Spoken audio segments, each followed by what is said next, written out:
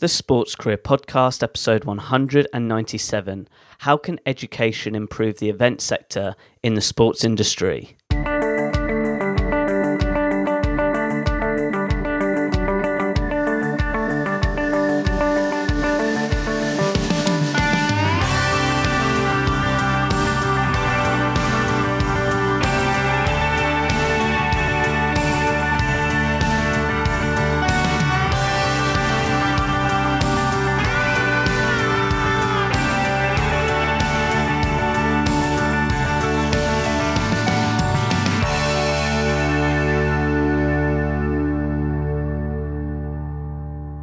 Hello Sports Achiever, it's Ed Bowers here, your host on this podcast show. It's great to have you here and thank you for taking the time to listen to this show. As always, my goal each week is to provide you a special guest who's an expert in a particular field in the sports industry, especially if you have an interest in pursuing a career in the event sector of the sports industry. I really do hope that this week's episode can support you with regards to your sports career development, interests and needs. Now, getting back to today's show, this week's special guest is Neo Tay.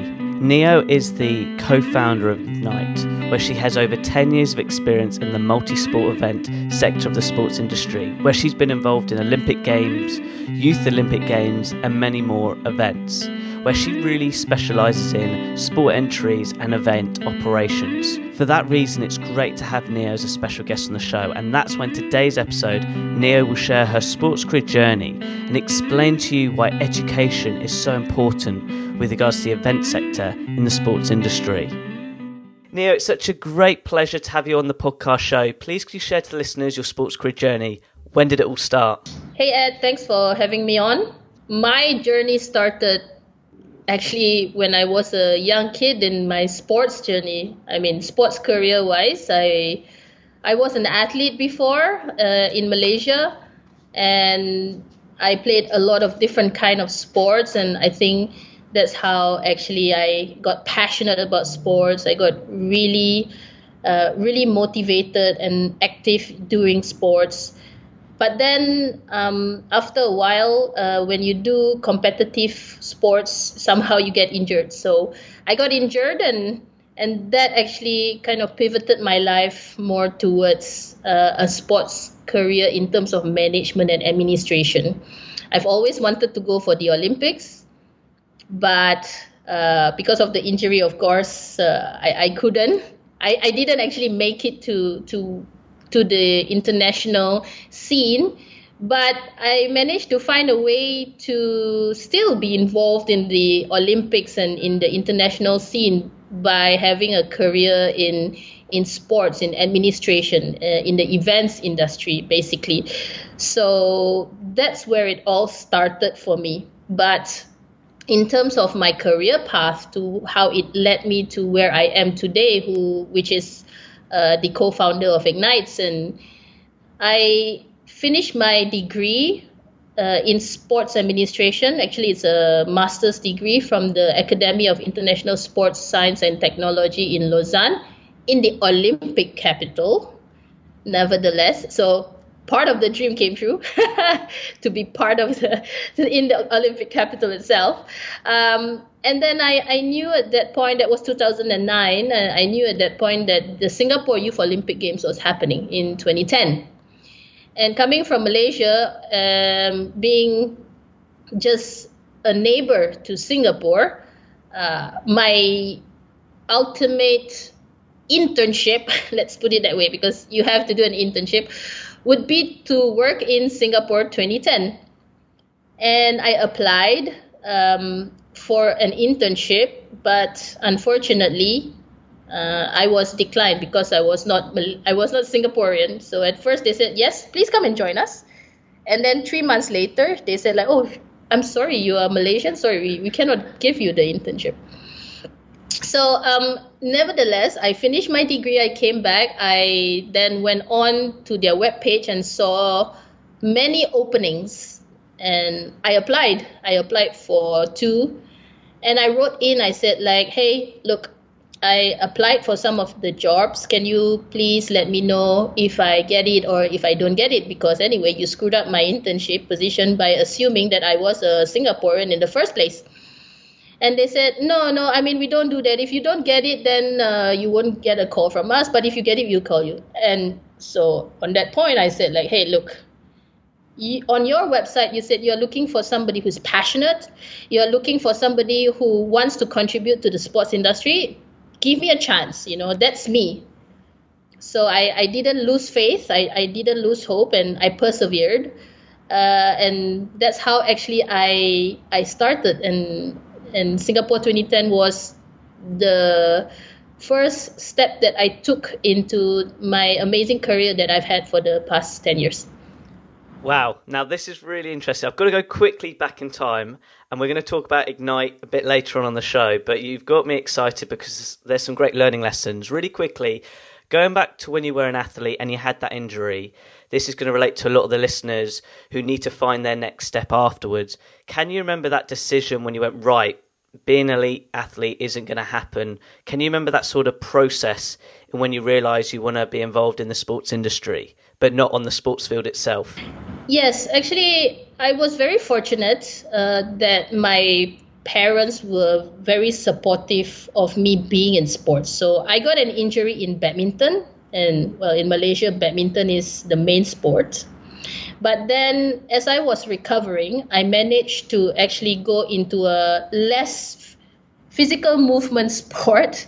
And I went into 10-pin bowling. I know 10-pin bowling is not a big sport in many other countries, but in Malaysia, it's one of our high performance sport. So my injury didn't really stop me from going more serious into the sport, and I managed to represent my state and went up to be a youth state bowler. But youth, the word youth is only up to a certain age. So when I was 21, I realized, okay, my career in the youth category is over, and going into the adults category would be more difficult for me. So because of that, I actually saw the opportunity to come back to the arena where I started my journey as a bowler, as an athlete, and I went up to the organizers actually, and I said, hey, look, this is my last year bowling. I love the concept of the junior circuit. They call it the junior circuit. And I still want to contribute, but I know I cannot play anymore because I'm going to be too old. But I know I have other skills that I can bring to the table. I'm good at computers. I'm good in Excel. I'm good in organizing because I was also very active in university with being a president in the 10-pin bowling club in my university and all. So I know I can bring that extra thing that you're looking for. And I'm young, so train me.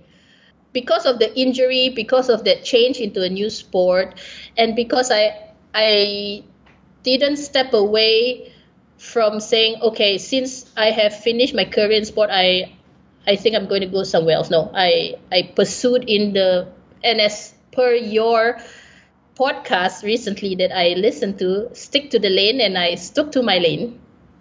Absolutely. And really quickly, just reflecting now, how glad are you when you sort of put yourself out there, leveraging your other skill sets? Because I want students to understand that the whole point about pursuing a career is also, showcasing your other skills, which you've just mentioned. Looking back, how glad are you when you stuck to your guns with regards to that decision of helping the bowling circuit really quickly? I think it was the best decision that I made at that time.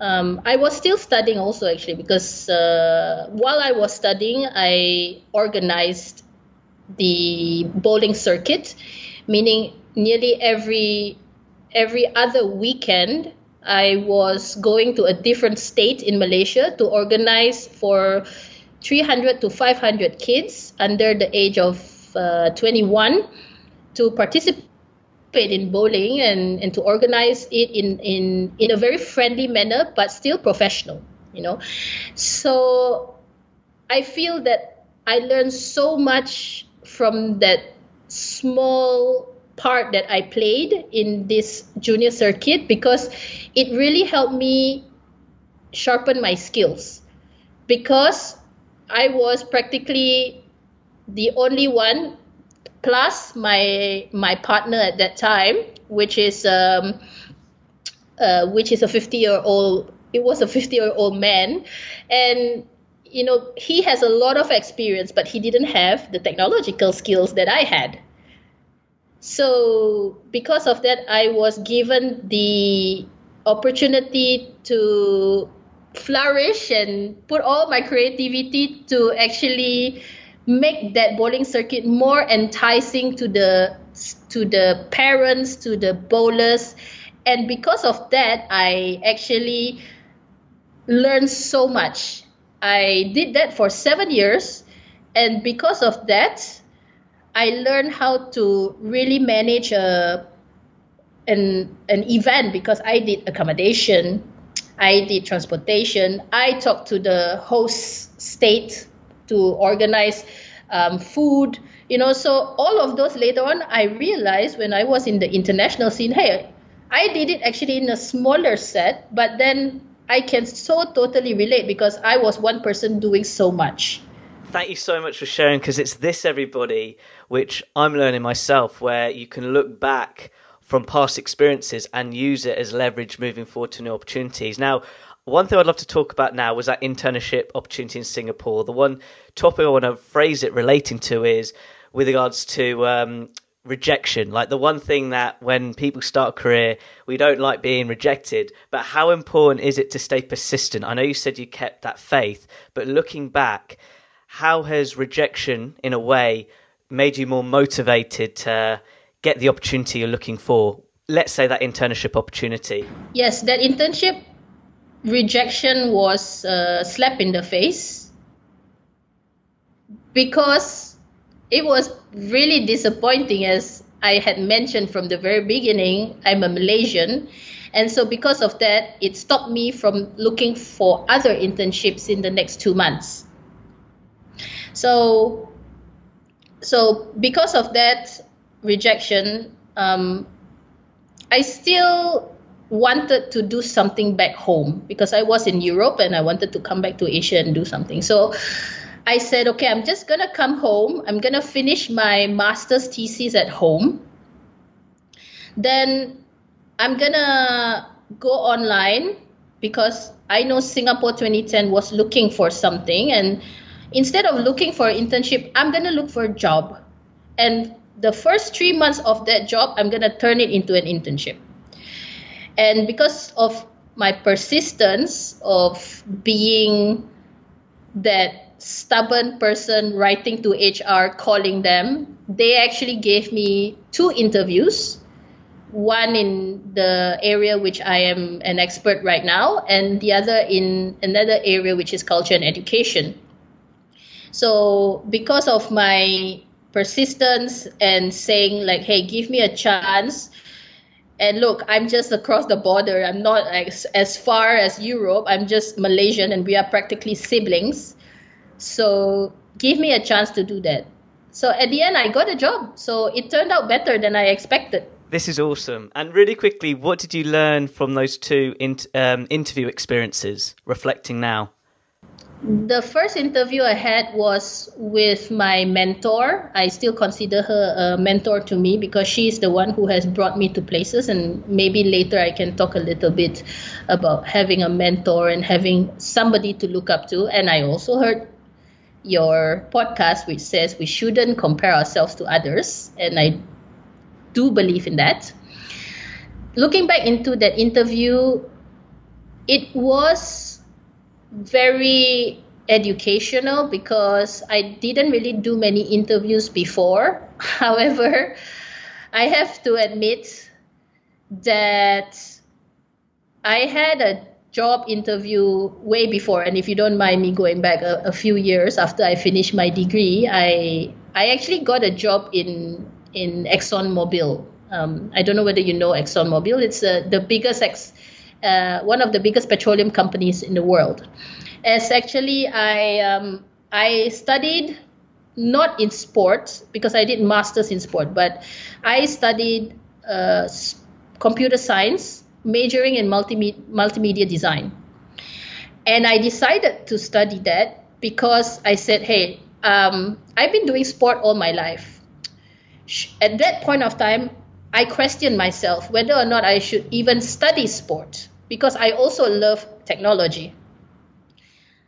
And I got the opportunity actually to study sport, but I decided actually to study IT, because I said, even though I'm studying IT, I'm still able to do sport on the side. So let's try that. And doing that degree later on made me realize, when I finished my degree, that I really wanted to pursue my career in sport. But on that note, as I said to you, I had an interview with ExxonMobil. I got a job, and I actually quit after one day. And my dad was furious. He was like, why are you quitting? You are only there for one day, and now you want to give up. And for me at that point of time, I think I was 27 or 26. I knew the first day that I went to this corporation in this 4-wall building that didn't have many windows, that it was not something that I wanted to do. And from the beginning, I stepped into that. I went through one day of orientation, and I realized, no. I cannot do this.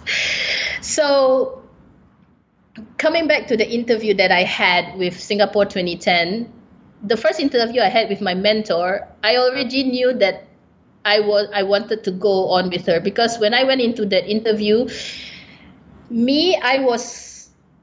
I cannot say that I was super confident. I was nervous, and nervous is good because it means that you care. And I went in, and this is what my mentor tells me, and she's a good friend right now. She's a friend to me, and she told me, she said, Neo, I still remember the first day you came in, you were all dressed up and you were so formal. And she came from Europe. She's from Greece. And she actually took this interview very personal. She showed the human side, because in Asia, interviews are very formal, because it's very corporate. You have to be there. You have to take care of how you sit, how you say, what you say, and stuff like that.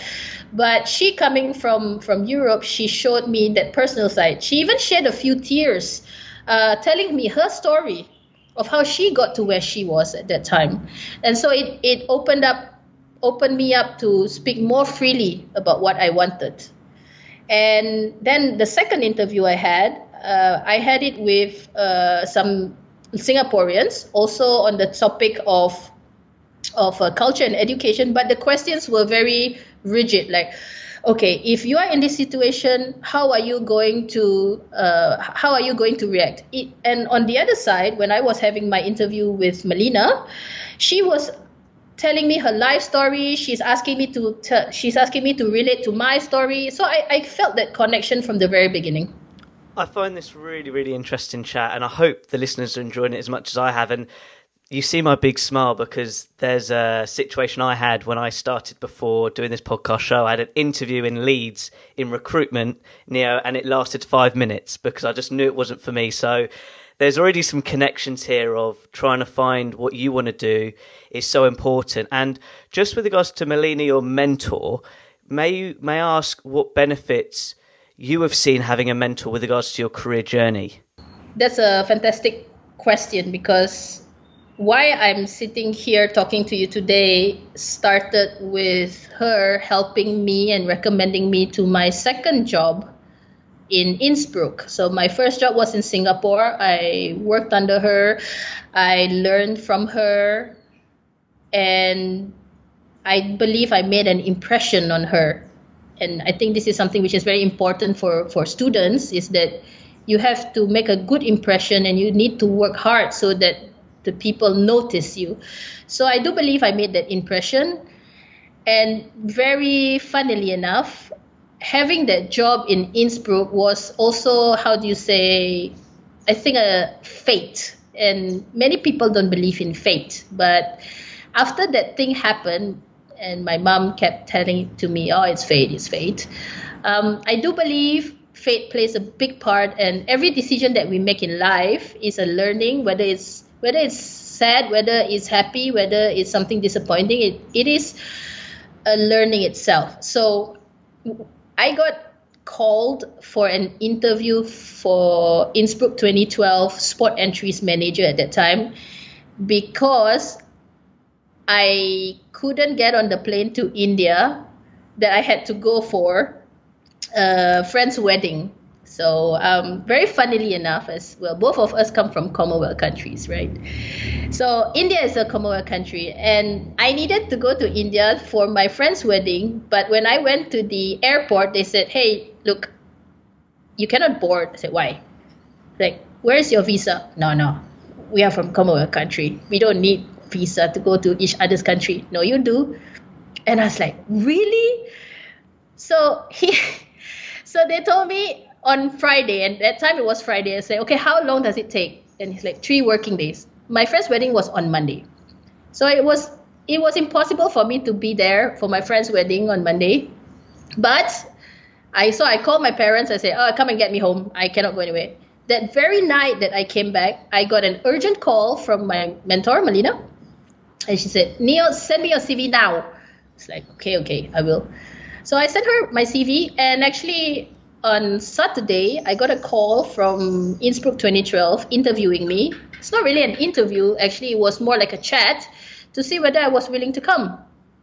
And there I was, and so actually really fate. Just imagine if I had gone to India, I wouldn't have gotten that call. I wouldn't have been able to actually connect to Innsbruck, because I would have been in Delhi or Mumbai. I cannot remember where, but so fate really played a big part in that. Yeah, and I can definitely hear it through your voice of sometimes the uncontrollables help us. You know what I mean? Like with the guy at the airport who said it takes 3 working days. At the time, it was probably very frustrating, but looking back, it was a blessing in disguise. Just with regards to today's podcast chat, I really have enjoyed this conversation so much. But getting back to what you're currently doing, today's podcast chat's all about why do you think there needs to be more education with regards to the event sector in the sports industry? I'd love to hear your point of view on this with regards to your experience. So yes, regarding that question, I had a chat about it with my co-founder of IGNITX. And well, the both of us have been in the industry for 10 years. And we have constantly debated on how education can improve the event sector. So this is an answer which I discussed with her, and I hope that it suffices your podcast, Ed. But for me, education is very important to improve the sport industry, because number one, after every event, there is always a post-games meeting or post-games report, right? So if I take in the case of my experience working in the multi-sport event in the Youth Olympic Games or in the Olympic Games, every functional area in that particular organizing committee has to write that post-games report. Good. Then that post-games report goes to the International Olympic Committee, and then it's transferred on to the next organizing committee. Very good. That's a very good way of transferring knowledge. However, one thing is missing is that there is a lack of somebody to guide the new organizing committee to what actually the previous organizing committee had experienced. One thing is to write it in a report. The other thing is to actually have practical experiences to implement what was, not to implement, but how to improve what was wrong before, and to also learn from what actually can be improved or be advanced to a better level. So in this case, education for me is that the organizers should leverage on the experiences of the previous organizing committee's experience, bring them to educate and to teach and to guide and to provide the tools to the new organizing committee, and not only asking them to say, hey, look, this is a report, read. It's nothing like that. That's theory. Everybody can read. So education in that sense for me is that organizing committees or even actually the umbrella organizations like the International Olympic Committee or the Commonwealth Games Federation, they have to get people who are already experienced, who have done it practically, to be able to educate this new organizing committee so that they can in turn train other organizing committees. And so then there is a chain of legacy going on. And also a process as well. Really quickly, is that what really inspired you to set up IGNITE as a co-founder? Because I'm really intrigued of what you're doing now. IGNITE was founded with the basis of having education as a strong pillar, because we believe that education needs to be more accessible, knowledge needs to be more accessible to the general public, especially to young sports professionals or young leaders who want to come into the sports scene right now.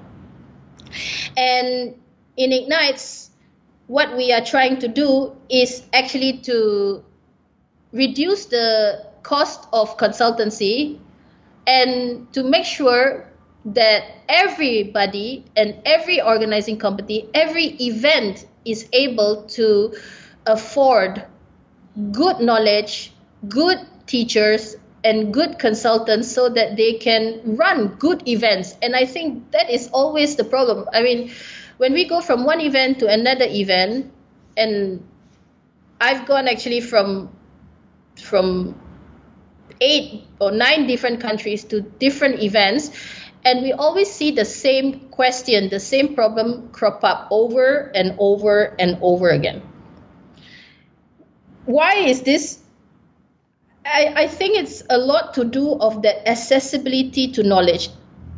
And that's why IGNITE, we really hope that in the future, all events, all organizers are able to access and have cost-effective, actually affordable consultancy services, affordable delivery services, with the aim of actually sharing knowledge and improving the knowledge that is already there in this ever-growing technology era that we are in.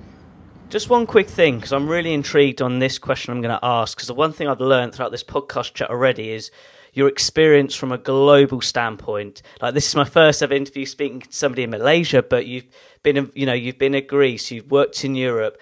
And with regards to the event industry, do you think, is there a culture barrier is the wrong phrase, but with regards to education, what I've learned from my podcast journey, that sport and culture has a massive impact with different events. Is that something to be mindful of when working in different countries, but also educating as well with regards to running an event? I hope that makes sense, just from what I've heard from you and your experience.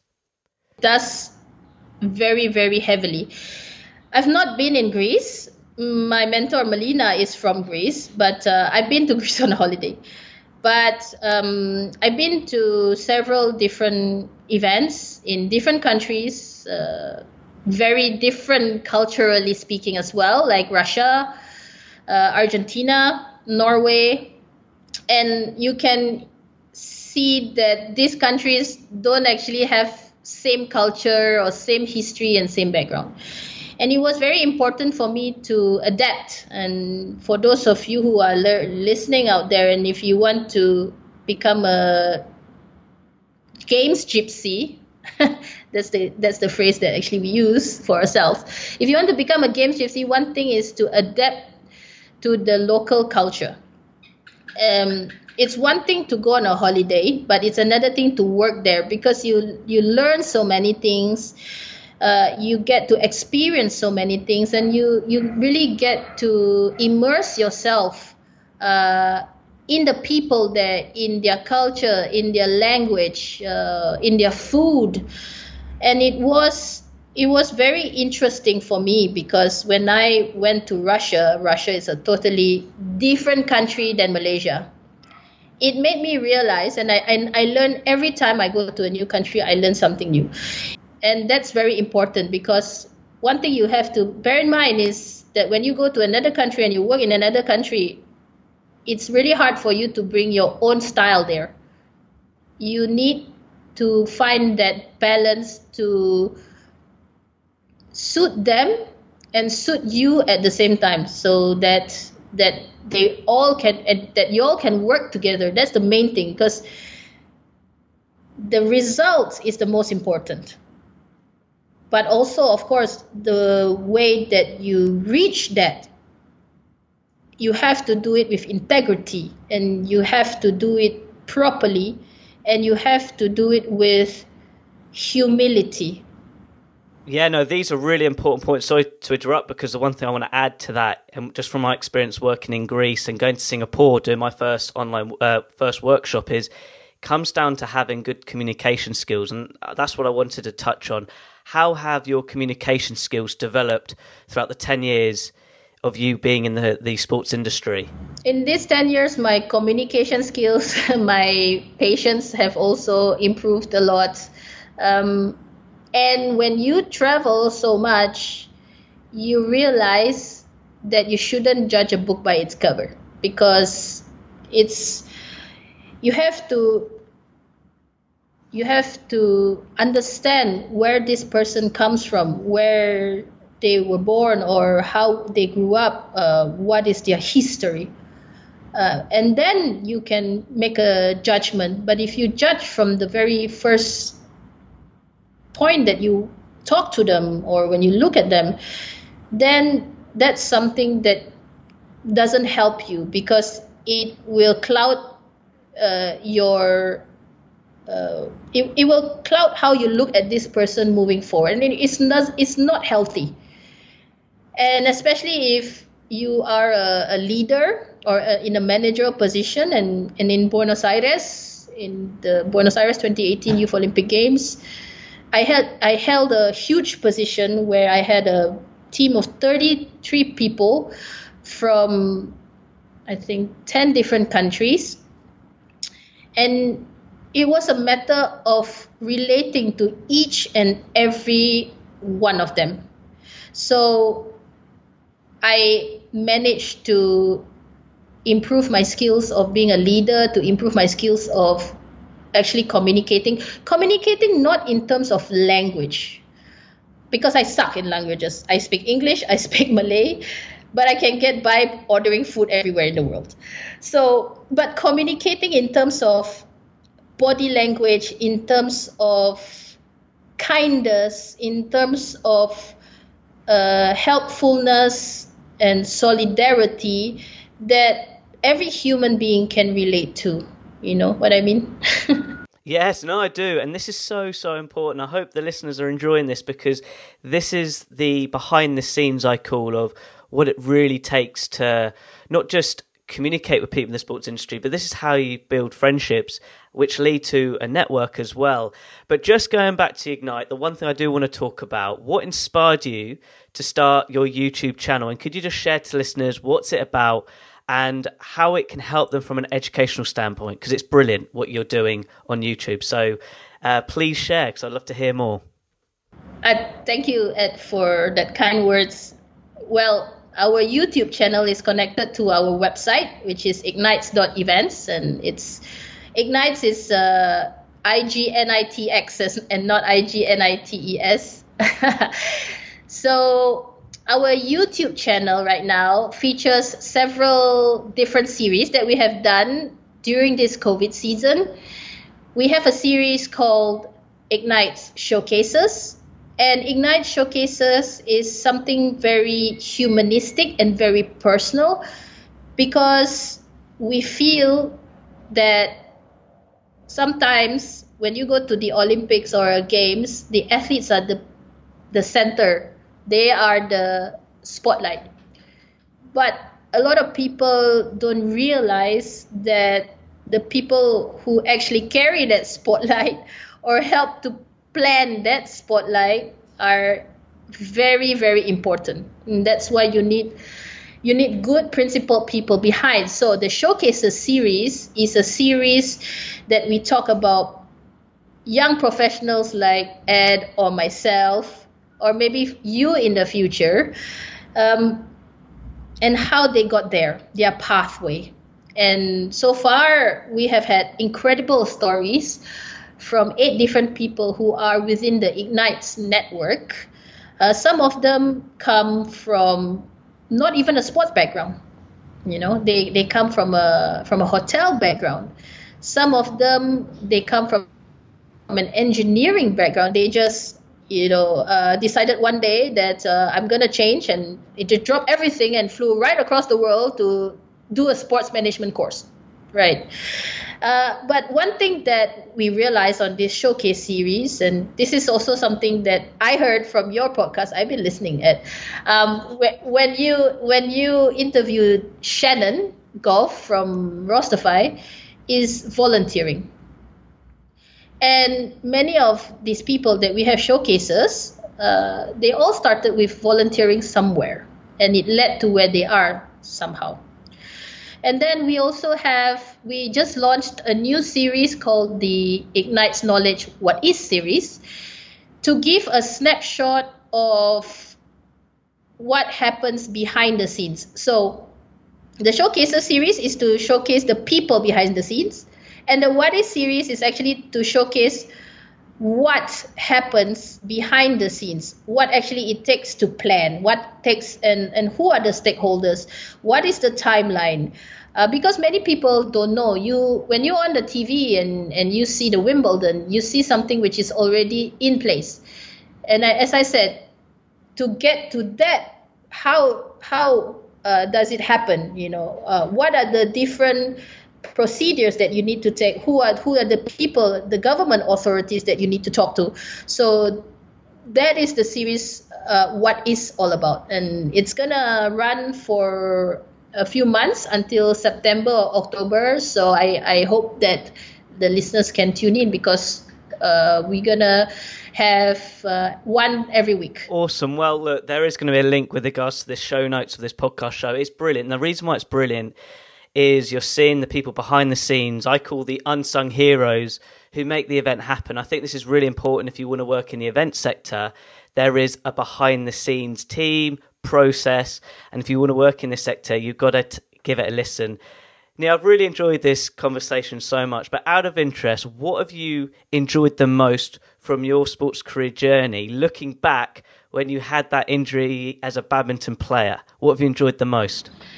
Well, I think the most enjoyable part of this whole journey has been the friendships, like you mentioned before, the friendships that I've made, the network that I've built, and also the quality of work that I have put into everything in every project that I've done.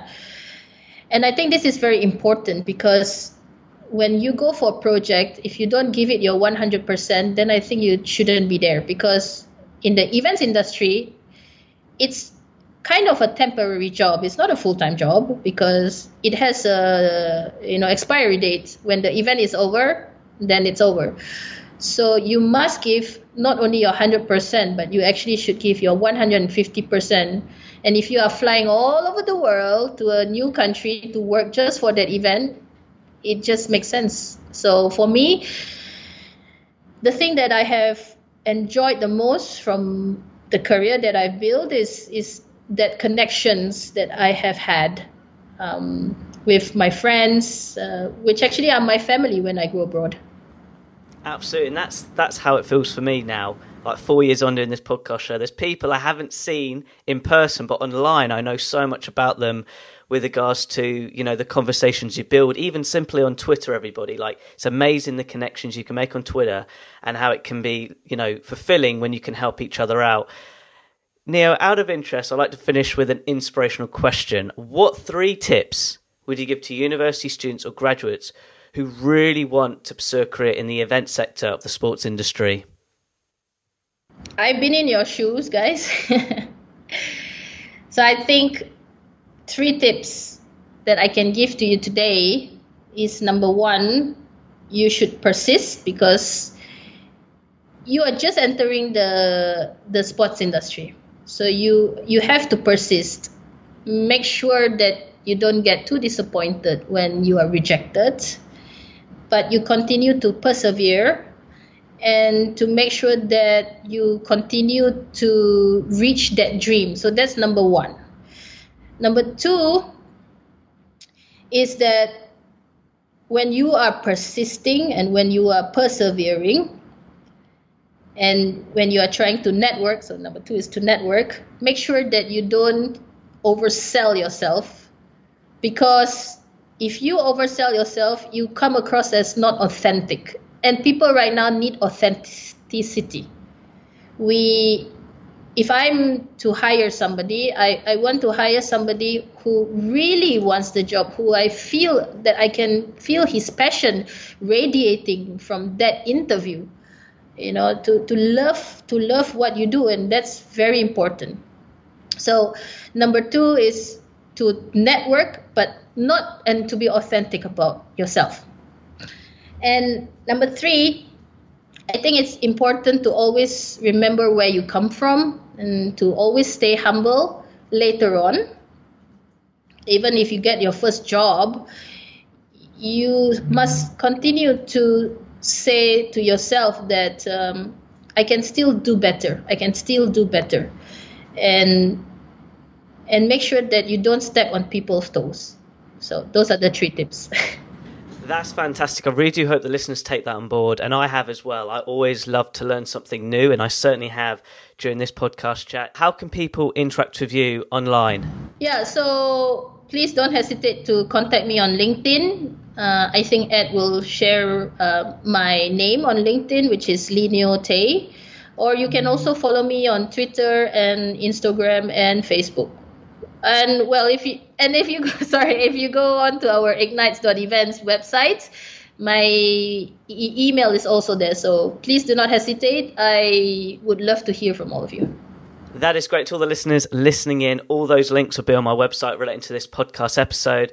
Neo, it's been such a pleasure chatting with you today. Thank you very much. Thank you, Ed.